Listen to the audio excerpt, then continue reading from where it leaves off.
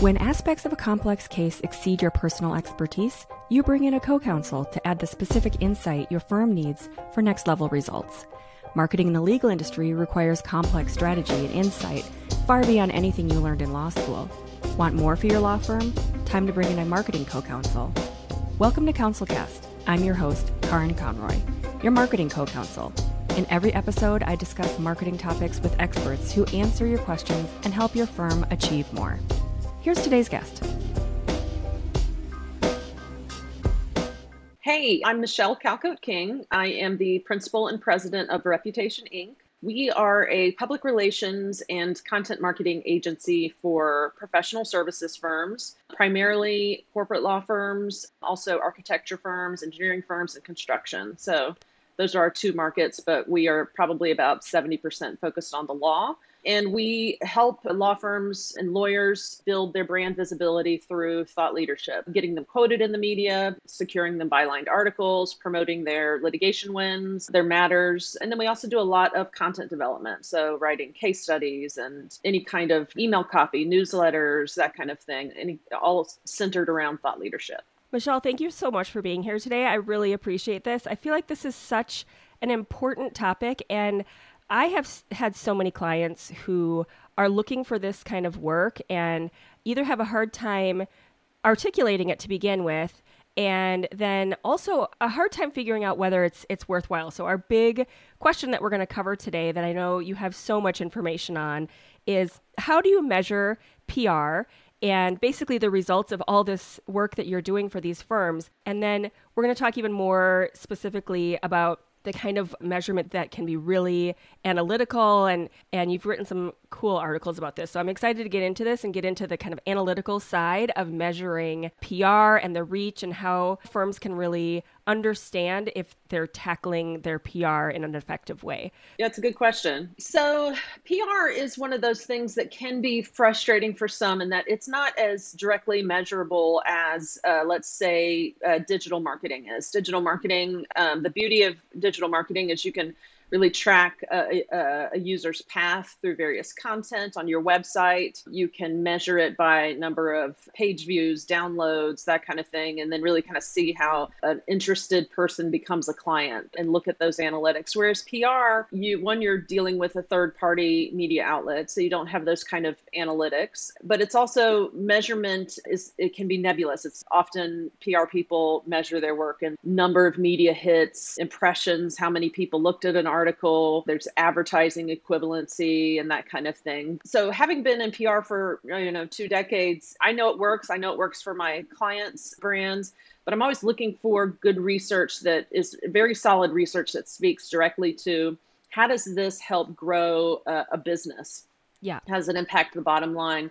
And I wrote an article maybe about a year ago, because I'd seen some research come out it was the LinkedIn, the B2B, I think it's the LinkedIn B2B Institute, and they do a lot of good research. And they put out a report on a concept called the excess share of voice. And excess share of voice. This is so fascinating to me, this excess share of voice. And sorry to interrupt, but I just wanted to highlight it. First of all, what is this idea of share of voice and then excess share of voice? Yeah. So share of voice is essentially kind of the number of conversations about whatever it is you're measuring, a lawyer, a law firm brand. So divided by whatever market. So let's say you're a bankruptcy attorney in St. Louis. You'd be looking to see, how many times are you mentioned, discussed, featured within the topic of bankruptcy in St. Louis. So that equates to your share of voice. That's when things like publishing articles, getting quoted, participating on social media heavily is what builds your share of voice. And basically, excess share of voice is just when you're punching above your weight in a particular market. So let's say you only have a 20% market share in terms of your actual revenue and clients, but you capture 30% share of voice. You're punching above your weight and you have an excess share of voice. So it's a little nerdy of a concept, but what they found in the research was in nearly every recorded case, a brand, and that's marketing speak for your law firm's brand, with an excess share of voice will gradually grow the market share to match that share of voice. So achieving greater brand visibility online through things like PR and social media, this research found that there's a direct correlation to growth. And for a PR person, that's really exciting because it is one of those things that isn't as directly measurable as digital marketing and advertising, those kind of things can be. As marketers, we all know it works, right, but convincing clients is a different thing. And the other thing that was cool about the research was they broke it down by market sectors. And they looked at how this concept works in different sectors. And what they found was in professional services, having an excess share of voice actually converts to growth, market share growth at a faster rate than other sectors. So I think it was, and I'd have to look at it, it was like a 1.8%. That equation would be a 10% extra share of voice leads to a rise in market share by 1.8% per year, all other things being held equally. And I know most people don't get into that sort of nitty gritty of a analysis, but basically it's just saying for professional services firms, and it makes sense if you think about it, buying professional services is all about credibility, and these kind of thought leadership activities really help build that credibility, which will help the overall brand and will help it grow. So a couple questions as you were talking. So first of all, how does a firm figure out that first metric of how much of the marketplace that so if they're figuring out their share of voice and they know that they have, you were saying they know that they have a 20% kind of piece of the market, how do they determine that piece to know whether they have the excess on top of that? Right. I'll be honest, I wouldn't have a client that this is a kind of an in-depth research report where they really looked at the data, but to find out what your share of voice, you'd have to figure out what you're measuring. So again, it would be a particular market. So let's say I'm measuring my own share of voice. I would PR firms who serve law firms. I would look at I'd get a universe of other competitors, and then I would see how many times they're mentioned versus I'm mentioned. I'd kind of get that grouping together. So it's a complicated measurement because you're looking at all these different avenues, and it could be variable depending on how you really prioritize that information too. I mean, there could be a priority of I'm really active in like this certain organization, and that's a huge piece of, my speaking and everything. So I'm going to prioritize that as being a high percentage of where, my voice is being shared. And so I could see that being a number where people see some variation in that, but that makes sense. And then, so are you seeing that when people are figuring out how to share their voice, are there certain areas where they're finding more success, where it's all those different avenues that you were discussing? It could be social media, it could be PR news articles, it could be all the different things that a firm could do with their PR. Yeah. Are there certain areas, or is it really specific for the firm? When I'm counseling law firms, it's often what works for a particular lawyer's skill set, their interest, their affinity, and then it depends on the type of practice often. So there's a mix of things, you can do to grow your share of voice. The top one would be being published in the media. And for lawyers who serve a variety of industries, those industries, especially industry publications, are looking for insights into various issues. They're looking for a legal expert who can break down topics, who can provide that kind of thought leadership content or insights. They want somebody who's in the trenches, but can give that legal insight. So that's an ideal way. So publishing bylined articles, but then also just being quoted on topics that you can provide some sort of analysis and insight. There are legal issues happening every day, and you'll see when something happens that suddenly there's a flood of experts commenting on it the next day. So that's a lot of what we do for clients is we know this immigration attorney wants to be quoted in this particular market. So we are often monitoring to see what issues, or they're coming to us and saying, this law is going to be passed, or this case happened that is going to impact other cases. So then we're giving the media these attorneys and saying, hey, if you need someone to help provide some analysis or break this down for you, here's this person and here's why they're the right person to talk to. So that's the media relations side. So being published and being quoted. But you can also do the more traditional PR, which is putting out press releases on actual news, case wins, matters, that kind of thing.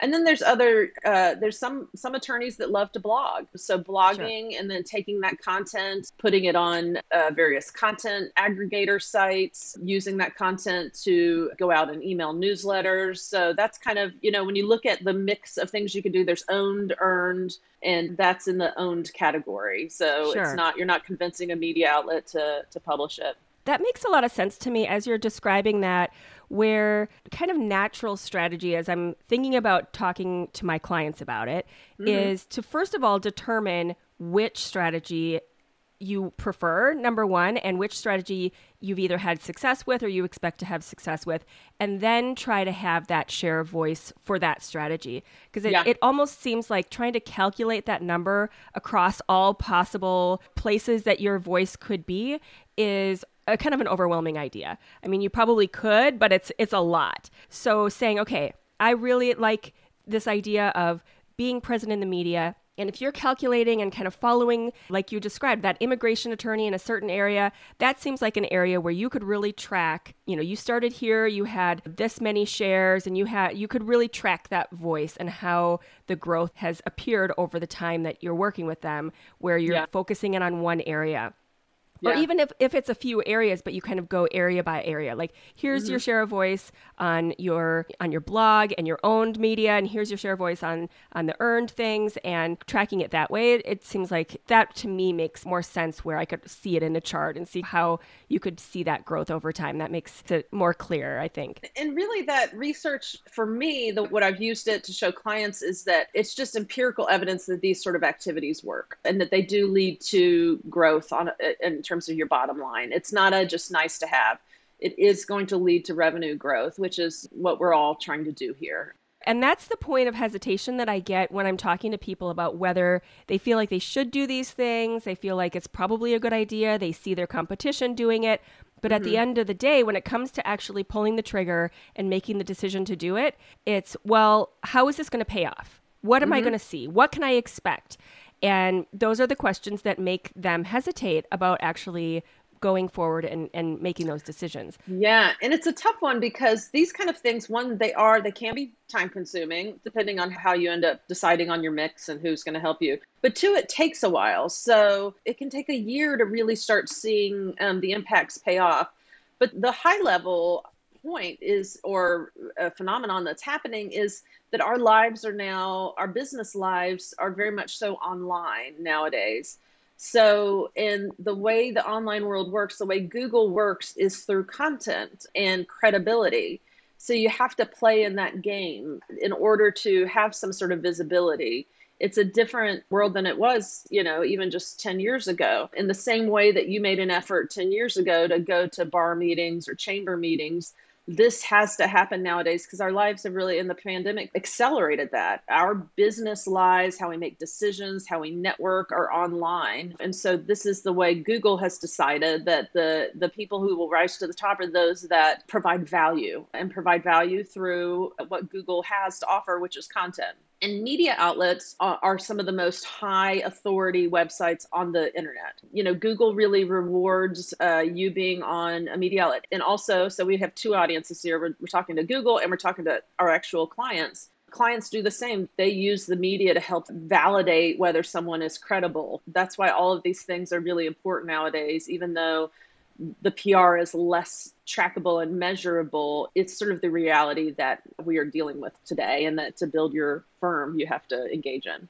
Yeah, and I think going back to the beginning of what you were saying about it takes time, which requires patience, which is not exactly one of my strong suits, but I talk a lot about the patience of it because on the flip side, if you have been doing this for years and years and you have a really established reputation and you've got that domain authority and you've been doing all of these things, and I'm often talking about this in terms of SEO, which is, it's a similar conversation where you've really established your content and you've been working on this for years and years. Then if some brand new attorney comes along and in a week flips it upside down, that doesn't seem right. It seems like in the old days of networking, like you described, you would go to these bar associations, you would have these relationships that you've had for years and years, and then some new attorney shows up. They're not going to have the same relationship with that person that you've known them for years and years, and you shouldn't expect that to happen. Right. So as a new attorney, you have to expect that you have to put in the time and you have to build your reputation. You have to build it up, and it will take time. And not everybody wants to hear that, but that's just the way life is. And it was that way before. It was just in a different format. A different way. Yeah, that's a great analogy. It really is. And the other thing that I often tell lawyers is you're building an asset. Your online reputation is an asset that it's up to you to create and own, but that will pay off ongoing for many years. So you've got to build that reputation, and you have to do it through posting frequently on LinkedIn, getting quoted and published in the media, writing blog, however way you want to do it, hosting a podcast, putting videos out there. In the end, it's providing value, analyzing issues your clients care about, breaking them down, explaining them, informing them, that kind of thing. But that it snowballs, and your reputation really starts to pay you in dividends from clients finding you who are ideal clients for you. It simplifies a lot of that new business process because it's very clear. The more content you put out that is focused on your niche and focused on your ideal client, the more your ideal client is going to come to you. You're not going to be weeding out clients that aren't good for you. But two, it follows you in your career. And I don't want to say this to law firm leaders, but especially if you're a younger attorney who wants to build a brand, this is going to follow you throughout your career. So it's especially effective for lawyers. Yeah. And it just builds over time. And like you said, it snowballs. And so the more you're out there, the more it sees it, and it's exponential. It's not just kind of like one little step at a time. It just continues to grow. And then that's really how, to bring it all back around, that's how you build that share of voice. And then, it seems like you really can't get to that excess point until you've really put the work in. And first of all, established your share.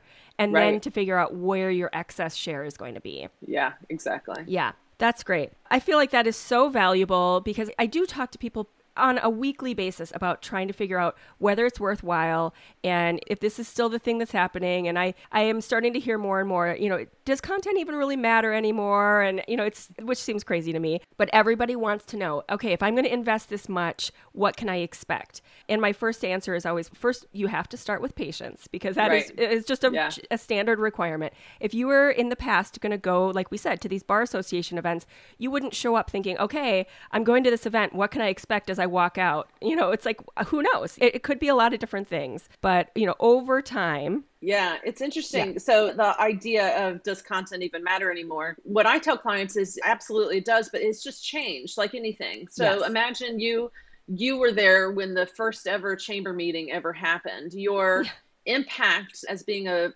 member of the Chamber of Commerce would have been much greater because you were there in the beginning. There were only a few.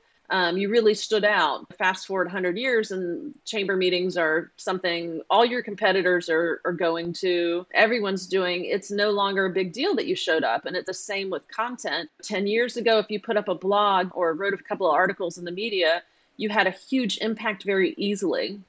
Yeah. And now there's just a lot of competition. So it's forcing a couple of things, which is it's forcing people to really kind of think more narrowly and niche. So what is that one particular ideal client that you'd like to work with? Or what's that one expertise area that you want to be known for? And to really focus on that, because otherwise it's hard to get traction by being kind of a generalist. That's Google doesn't reward that, nor do how we consume content or read the media reward that. We have so much information, we can't process too much. So that's why niche experts really kind of rise to the top. But two, quality, it's kind of force the hand in terms of quality. You have to deliver quality, valuable information to rise to the top now. So it's not that is it relevant or not anymore. It's just what's the game that we're playing in now and how does it all work? Yeah, everyone's much more picky.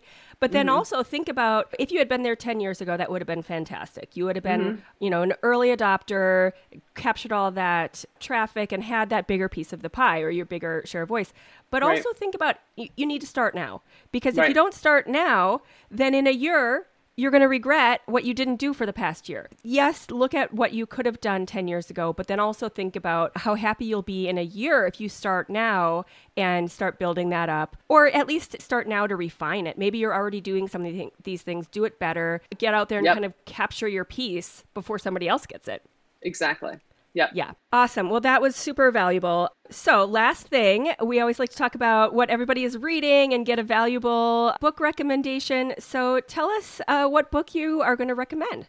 I am a big fan. So we are at Rep Inc. We're big believers in the power of writing. And it's funny, you'll hear a lot people say, oh, people don't read anymore. And it's actually the complete opposite. Like I was saying, the internet has changed how we consume information, and writing is actually more important than ever before because of how scattered and because of how differently we consume content online. So I always love the book. I love to recommend the book Everybody Writes by Ann Handley.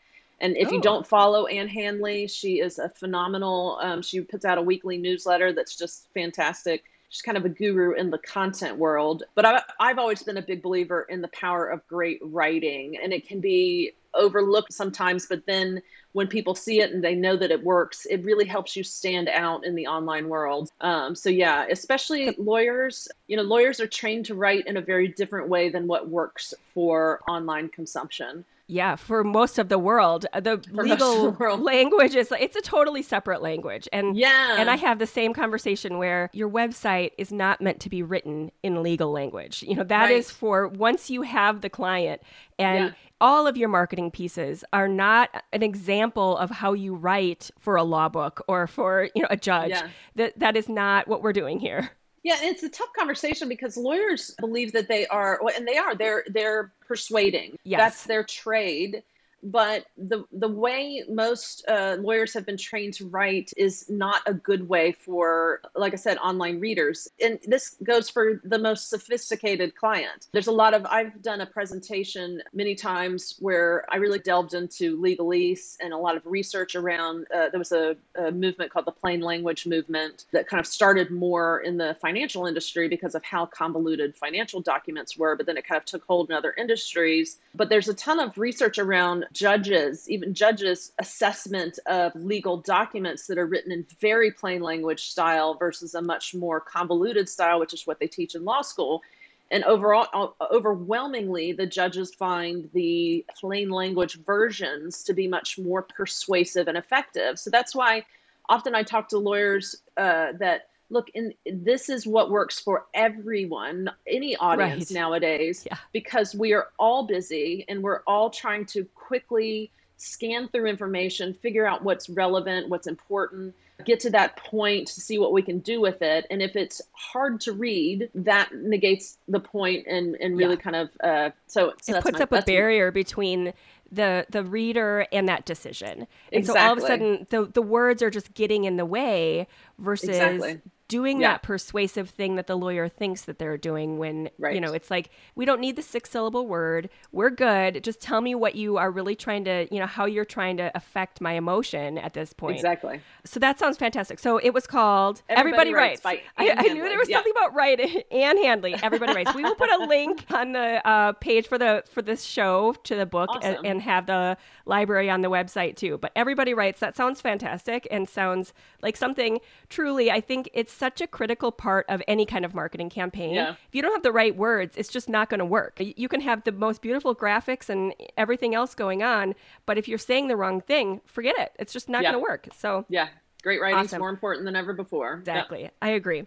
Thank you so much for being here, Michelle. I really appreciate your time. Yeah, thanks for having me. I really appreciate it. Thank you for listening to this episode on the CounselCast podcast. I know that by implementing what you heard today, your law firm will achieve more.